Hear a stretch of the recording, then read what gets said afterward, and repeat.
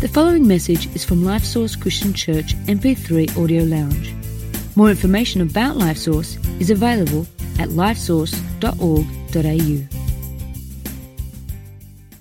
Hey, all right. Let's. I want to share something today. Pastor John asked me to come and to speak, and since both John and Ann are up in blessing the church up in Cessnock that they planted 30 years ago. Speaking of 30 years, I on Friday night, it was my last Youth Alive groundswell. I've been running Youth Alive and helping Youth Alive with schools and so forth for the last 9 years. And in addition to doing the Your Dream Schools ministry that I'm going to tell you about in a moment. And but I first started going to Youth Alive when I was 11, and I'm 41 now. And I'm thinking, mate, I've been youth, then I was youth leader, then I was youth pastor, and then I was helping run Youth Alive. And so, it's taken 30 years to get out of it, and I'm praising God. I really am. Thank you, Jesus. It's been great to be part of it, but it's going to be great to hand it on to someone else and to let them do what God's got in their heart for it. And tens of thousands of people have been saved over the last 9 years, and we're believing for greater days ahead.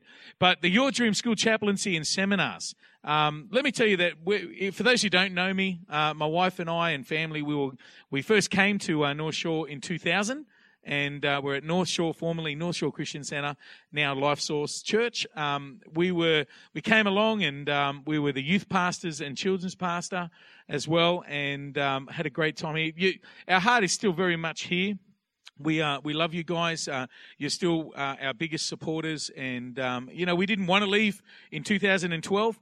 But, for us, there was a nice little place just out of Penrith in a place called Waterside. I've got lakes surrounding my brand new home that we built, and we're debt free, and we just, we're able to do this ministry without the stress and strain of a mortgage. Hallelujah, hey? And so for me, for us, the move was family and finance so that we could do the ministry. And God is really blessing the ministry, and I want to tell you just some of the really cool things that we've done. So have we got that up? So Your Dream School Chaplaincy and Seminars, we've got some stats I want to show you. And this ministry was actually birthed here in this church. It's I went full-time, started doing this in 2007. So in New South Wales, we've got 85 schools with school chaplains in it, and that's growing in both high schools and primary schools, which is absolutely amazing. That guy there is a guy called Ross, and he's down in Mortlake in P12, Mortlake College in Victoria, country Victoria. And so he's part of our 21 schools and high schools and so forth where we've got school chaplains. And the next one is wanted to give you some stats on what's actually been delivered. Is that we've had just this year alone in the school term, not counting school holidays, is we've had 2,309 group programs. So that means our chaplains are running groups in schools. They're also doing one-to-one interactions. So in those group programs, they've actually had 10,811 students in those group programs, and they've had 3,042 as of the other fortnight. It's already increased. I looked at it this morning, but I didn't want to update. I just figured that'll be enough. 3,042 students have been given breakfast, so served breakfast by our chaplains across New South Wales and Victoria.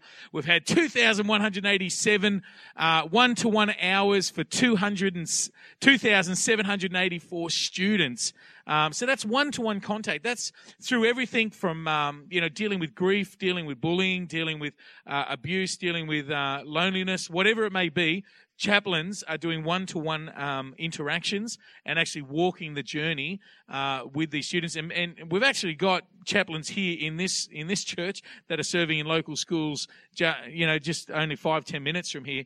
So 1,442 hours of contact with families and carers and parents, which is amazing because it's not just stopping at the student. It's actually being a service, being a pastoral care service to all the school community, which is amazing.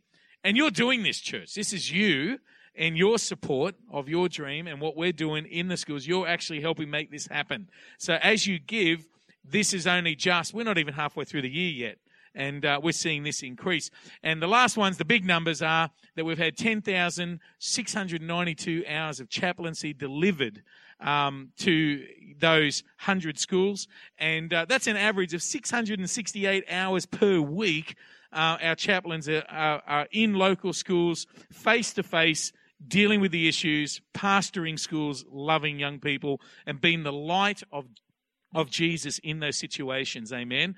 And 16,637 students helped and supported, and that's an average of over 1,000 students a week are being impacted by our chaplains. I don't know about you, but that is worth praising Jesus about. It's amazing. It's amazing what a small amount of seed can then multiply and become. And that's what this church has always been about, is just that seed that's sown and then lives impacted and transformed. You would have heard a great report of Pastor Helen as well. Just recently, I was sent over to speak in schools in both Hungary and in Poland.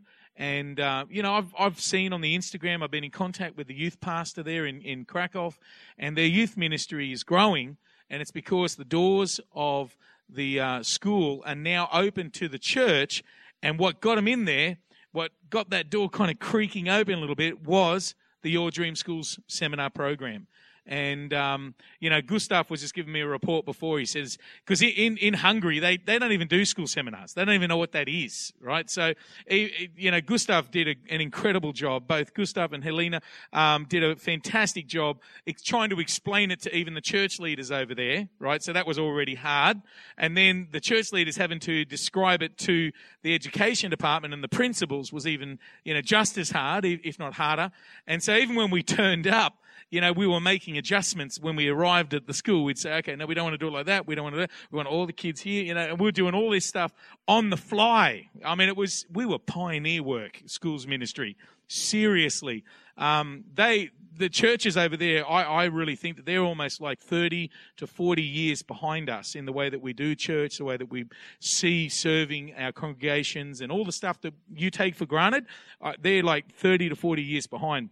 So youth ministries, they don't even know what that is. They're just like schools ministry. What's that? And so it was just amazing. And that's what Life Source Church is doing. That's what you're doing.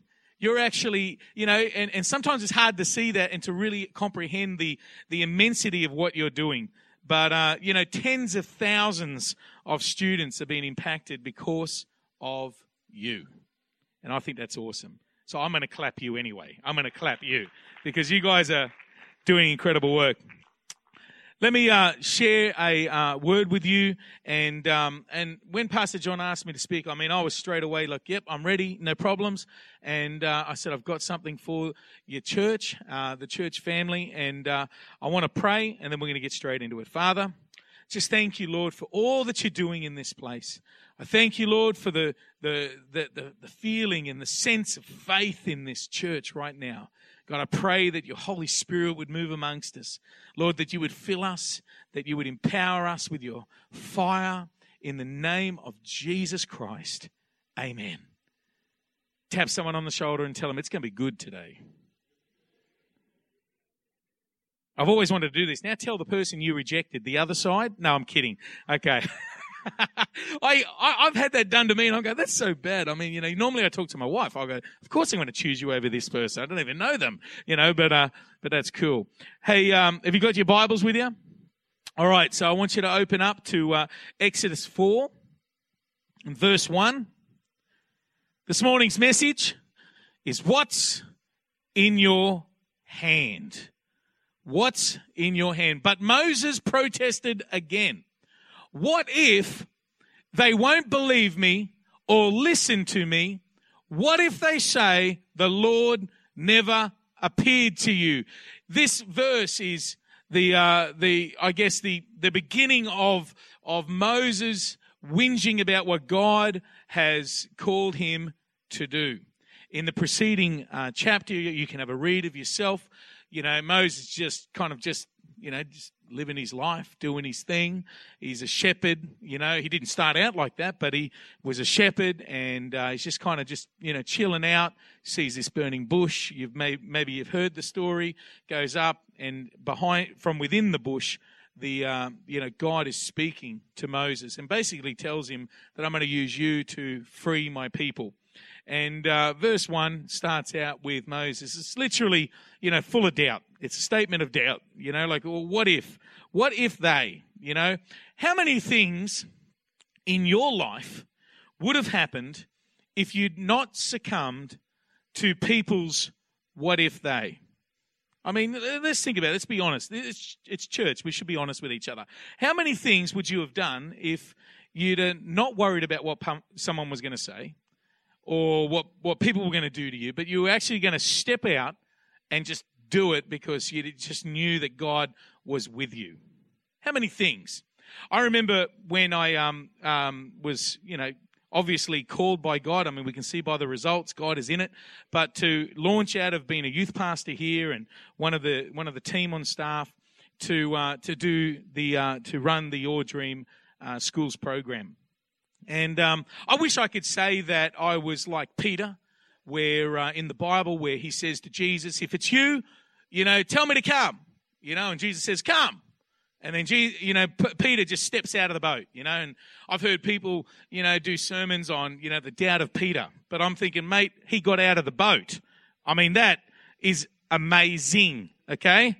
I mean, what about the other dudes still in the boat? I'm glad that I wasn't one of them, I'm thinking, he got out of the boat. Well, when I was called out of the boat, I was probably a little bit more reluctant. I was asking God several times, are you sure that you want me to get out? You sure that, that this is what you want me to do? Until I had a meeting with a mentor. And some of you may remember them, but Ian and Sonia Ridden, great mentors still to my life to this day. I remember that I met with Ian and I was, just having my what if they. I was having my what if they moment. And he said to me, he says, Darren, he says, just stop for a minute. You're worried about all of the finances. You're worried about all of the, how do you make ends meet? He says, just imagine if all of that meant nothing. Imagine if money was no option, no issue. It's just gonna be there for you. You got $1 million and you can do this schools ministry and it's no problem. He says, imagine what you could do. Would you let it stop you? And I remember that as a, younger man at the time, I realized what I was doing. I was just being just like Moses. I was trying to make excuses to actually step into the plan and the purpose and the will of God. And I remember that, I've looked back now and I go, thank God I took the step. Thank God for the tens of thousands of students every single year that we stepped out and we did something and we took it a go. We gave it a go. And I appreciate that we're part of a church that says, you know what, we're going to support you and we're going to let you not sink. We're going to give it a go with you and we're going to believe that God does something amazing. And I thank God for that every single day. I really do. I don't take it, lightly at all. But verse 2, you see God's response.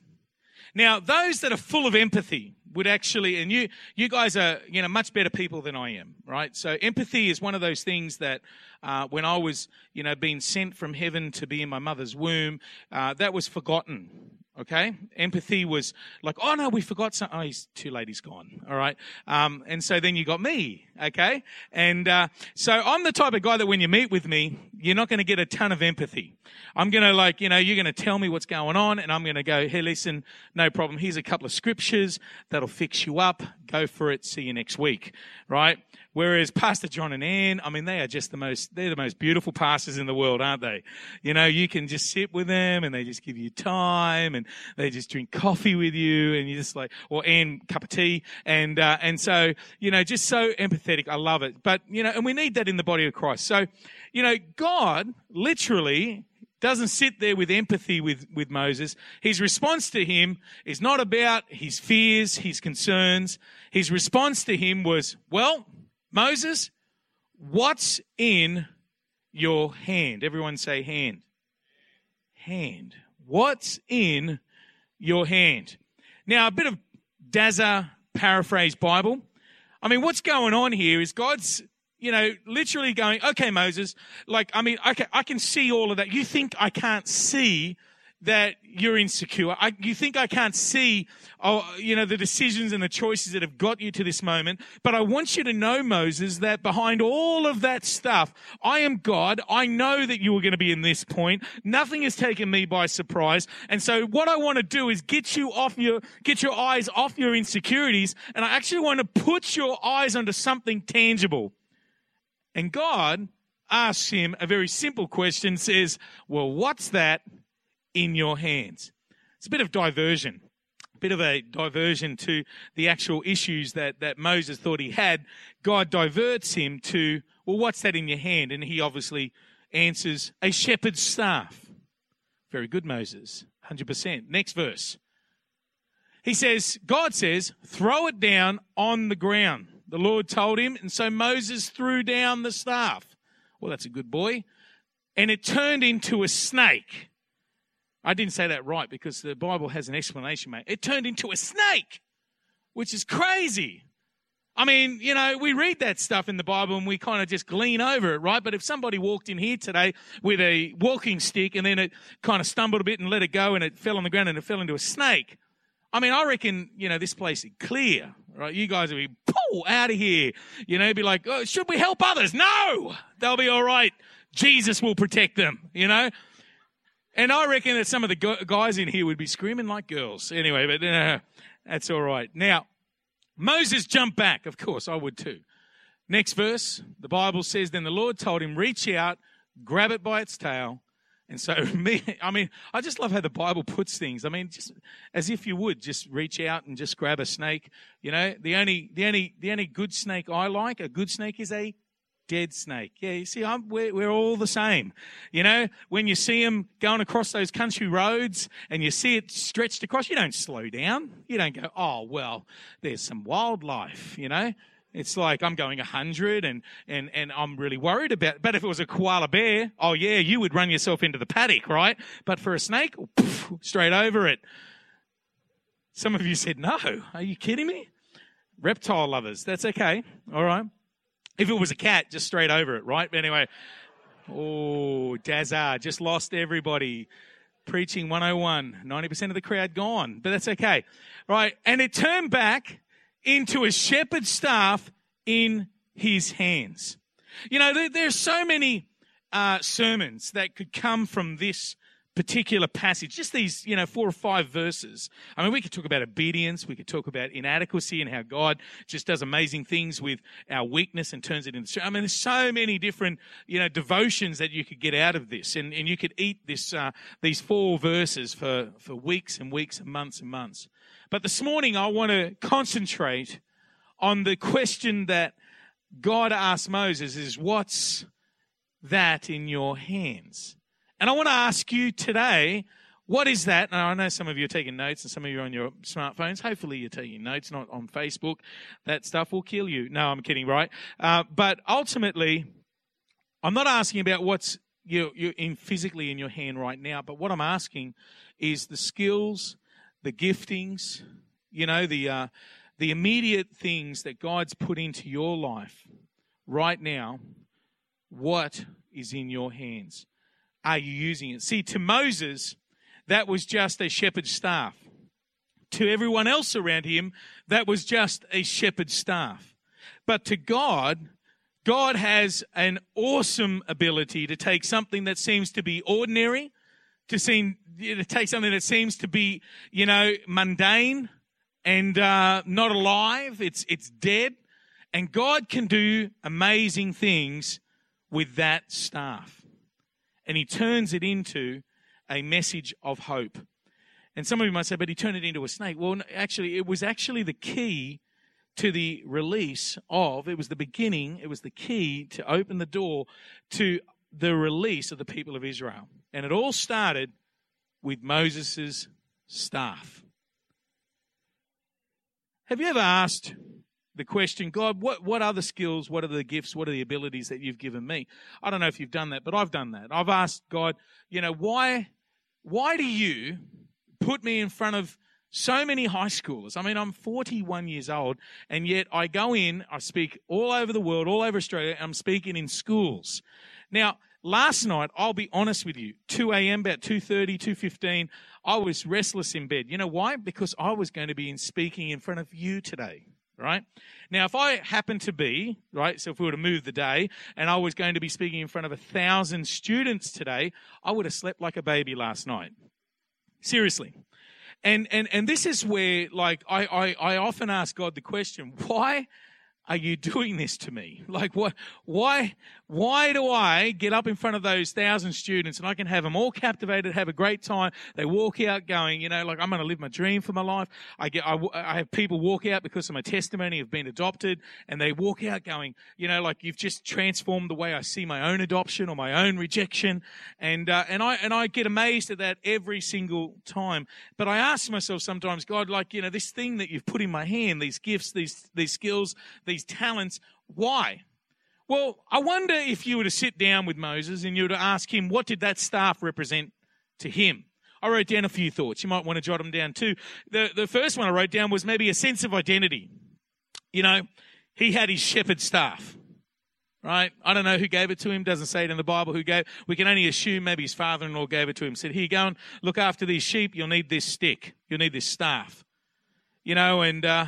Can't help but think that maybe there was a ranking system, like that there was this is a really good one. This one's got bloodstains on it. See, I've taken out, bears. I've, fended off lions. I've stopped them from stealing my sheep. And maybe there's a pecking order. Maybe there's some shepherds who turn up with a brand new stick, and everyone can see it. It's like, how long you been in it, mate? Just 5 years. Have you sticked anything yet? No, mate, Don't come from Campbelltown. No, sorry. I had to get you back. All right. Okay. Maybe he'd write down, maybe he'd also suggest that his shepherd staff was a symbol of acceptance. You don't see everybody walking around with a shepherd staff. There's a reason for it. It's actually a tool of his trade. And there's an acceptance that comes with it. I'm part of a career. I'm part of a fraternal of shepherds. We're all very similar. Maybe it was a sign of shame. See, that one's a bit different. Maybe every time he held the shepherd's staff, that he was reminded of what he lost. For those who don't know, maybe I'll just give you a quick highlight, is that Moses was actually, through a tremendous miracle, and you can read this some other time yourself, but through a tremendous miracle was actually adopted into the family of the Pharaoh, the king of Egypt. And he was basically made, essentially a prince. He had everything that the world could ever offer at the time. He had all the wealth, the riches, he had it all. And through some choices, he finds himself thrown out and finds himself in a nomadic family, herdsmen who again have sheep, and he marries one of the daughters, and so now he finds himself a shepherd. Maybe every time he looks at his staff, maybe it's a reminder of the shame. Maybe it's also a reflection of his past failings. Maybe he would sit with you and say that it feels so natural, that it's like it just came naturally to me. When I was in the palace of the Pharaoh, I would never have thought of this, but it just seems to come so naturally to me. Maybe he would sit there and say, but it was forced learning. It was unintended experiences this staff represents in my life. I never intended to be a shepherd. Who knows? But in his hand, in Moses' hand, I believe he had three things. He actually had his future or his failure. He had his blessing or his stagnation. He had his release or he had his redundancy. For you this morning, I would ask you, what's in your hand?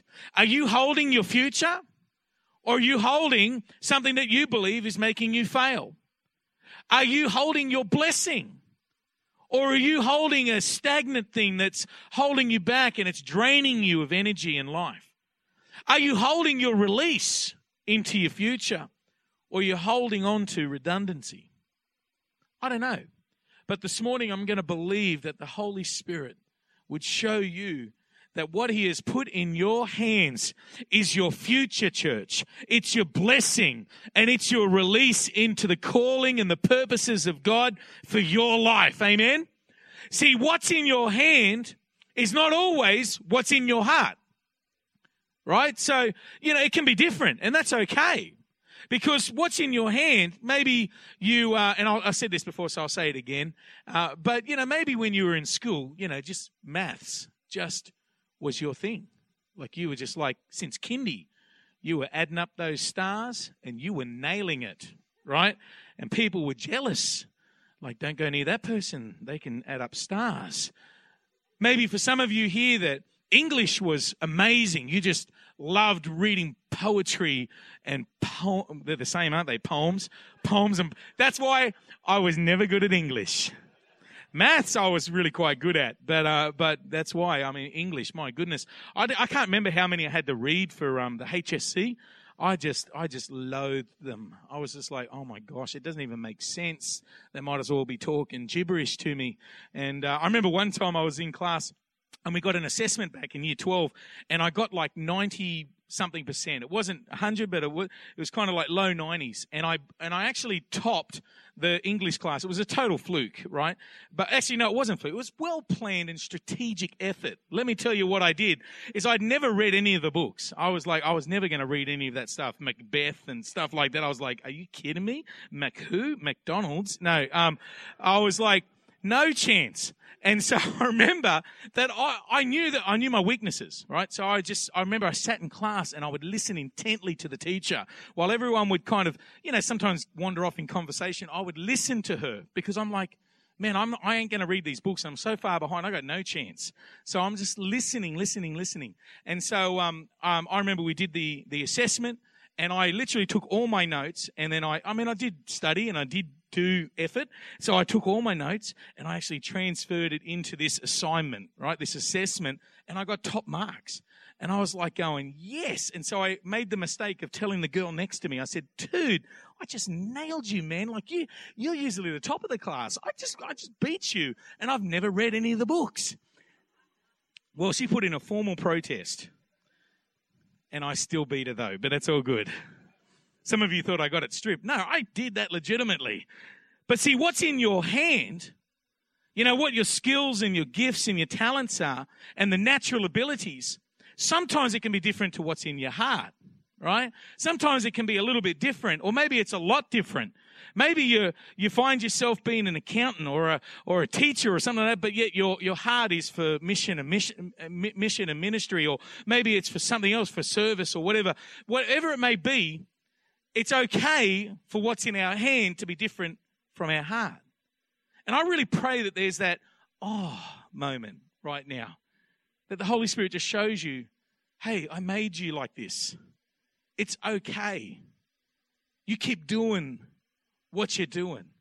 Like Moses, just keep being a shepherd and watch what I do with your life. Just use what I've given you and watch me bless it.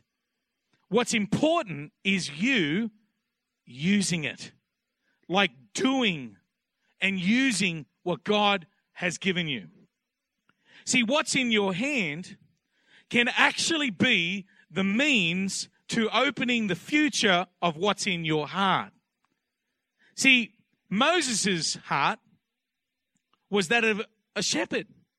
He made that bad choice by, taking into his own, actions. He stepped in when someone was being beaten and he killed him. And it came from a heart of like, well, I want to protect. I want to nurture. I want to make sure this person's looked after. And yes, he made the wrong choice and he paid the price for it. He found himself going from a palace to a shepherd boy, a shepherd. Ultimately, he made that bad choice, but still within his heart was this leader, this pastor. See, he went from being a shepherd of sheep to a shepherd of a nation.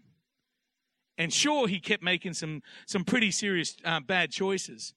But ultimately, in his heart, that what was in his hand actually brought about what was in his heart. See, it's a matter of perspective. It's a revelation of God, his love, and his purpose for your life. See, when I think of hands, I think of skills, abilities, and what you can do right now. What can you do with what God has given you right now? It might be sowing a seed. It might be sowing a prayer. It might be sowing some effort and some time into someone or something or into a project. Whatever it may be, what can you do right now? What's in your heart is your passions, your desire. It's your future. It's your calling. It's what we're hoping for. See, in Psalm 139, verse 1, I love this. In Psalm 139, verse 1, the psalmist says this, David says this, "O Lord, you have examined my heart, and you know everything about me." See, God knows everything about every single one of us in here. If we think for 1 second that we can hide a secret sin, a secret little agenda, God knows it all. You may be able to fool the person next to you. You may be able to fool the people in the church. You may be able to fool the people at work. But deep down inside, every single one of us know that God knows everything. And He knows what's in our heart. So I'd say to you this, is that if God knows what's in your heart, and if God designed what's in your hand, your skills, gifts, and abilities, don't you think He's in control? Don't you think that He's got it under control, that you are here for this moment, for this time in eternity for a reason? That you can draw hope from that? That no matter what you're going through, I'm speaking to someone's issue right now, no matter what you're going through, that God is in control. All you've got to do is just keep trusting in Him and doing what? Just make a move. Do something with what God has given you. God's got a plan, He's got a purpose, and He's in control. Amen? See, God's plan for a person's life is to use what's in their hand to open up the future of what's in their heart. So I'll give you a couple of warnings. Is one, don't be quick to change what's in your hand. Don't be too quick to jump from career to career to career. I sit with people many times and they ask, why isn't God using me? Why isn't this happening? Why aren't these desires happening? What's going on in my life? And you know what? I look at their life and again, I try to engage the empathy. I say to them, listen, you keep changing your career. You jump from one thing to the other. And that's a reflection of what you do in church as well. You kind of jump from one thing to the other. Stick to it. Serve. Do what you have to do. Use the skills and the gifts that God's had for you and don't be so quick to change. Now, I'm not saying that if you're in a bad workplace and maybe you're being bullied or maybe you've been mistreated, I am certainly not saying you should stay. Man, you need to put in a prayer request and we need to be praying that you get an awesome job. Hallelujah. We are meant to serve the world, but we're not the walking mat of the world, huh? You know what I'm talking about, right? I remember a bully once tried to, use that whole Christian edge on me. And I remember that I made short work of that. Anyway, move on. He didn't bully Christians again. Anyway, he got saved though. No, he didn't. I don't know. But anyway, I hope he did. Okay. All right. Don't sell short or cheapen what God has in your hands. There is a part of the body of Christ that's for you. And if you don't step up and start using those gifts and talents, then we're going to have a gaping hole in the body of Christ, which was meant for you. Is step up into it. Do something with it. Don't sell yourself short. Don't let the devil try and tell you that what God has given you is something that's not good enough. It's not big enough. It's not more noticed enough. I mean, honestly, don't give it oxygen. Don't let the devil have the last word. You stand up and you say, I'm going to do what God has put in my hand. I'm going to do it and I'm going to hold on to what's in my heart. I'm going to keep believing for what God's going to open up, but I'm just going to use what I can right now. And that's the rod, that's the staff that's in my hand right now. I'm going to use this thing that God has given to me, and I'm not going to let the devil have the last say. Amen? Don't wait. Don't sit around and wait. With what's in your hand right now, God actually here's the word of the Lord to you, is what's in your hand right now, God wants you to use it. God wants you to use it. Don't just hold on to it anymore. Don't just sit there and go, well, what if they, just step out and say, God, I'm going to do it. Now, we should use wisdom And that's why we have church. That's why we have, brotherhood, sisterhood, you have connect groups, you have all these things that we can get together and we can glean off one another. We can float ideas and say, I feel God saying this. What do you think? Can you pray with me? And we can have that godly counsel around our lives. Which is another reason why we shouldn't just jump from church to church to church. I mean, that's why a tree that's uprooted many, many times, it's just going to wither and die. And people wonder, why isn't God doing something with my life? Hallelujah. Isn't the gospel? It's not rocket science. Hallelujah, is it? Stay planted. Get strong. Use your gifts. Hallelujah. See, to Moses, in his hand was a shepherd's staff. I'll get the band and the team to come on up. To Aaron, it was his rod. To David, it was his sling. To Esther, it was her beauty. To Gideon, it was his horn, his trumpet. To Jesus, what God put in his hand was the cross. Oh, we thank you for the cross. And I thank you that when Jesus was in that Garden of Gethsemane and his humanity was beginning to boil to the top. And he said to the Father, if this cup can pass from me. I thank God for his next response. It's not my will, but Father, let your will be done. I praise God for that verse so many times. I thank God for that moment in eternity when the Son of God, with all of his humanity, could have said, I don't want to do this. The price is too much. What you've put in my hand, it's too much. And maybe walked away. Thank God. Thank you, God, that he didn't do that. That Jesus stayed the course. Took what was in his hands. That calling that God, the Father, his Father, had given him. I will pay the price for everyone. Thanks for listening to this message from LifeSource Christian Church MP3 Audio Lounge. We invite you to visit us online at lifesource.org.au to find out more about our church and to also access other free resources.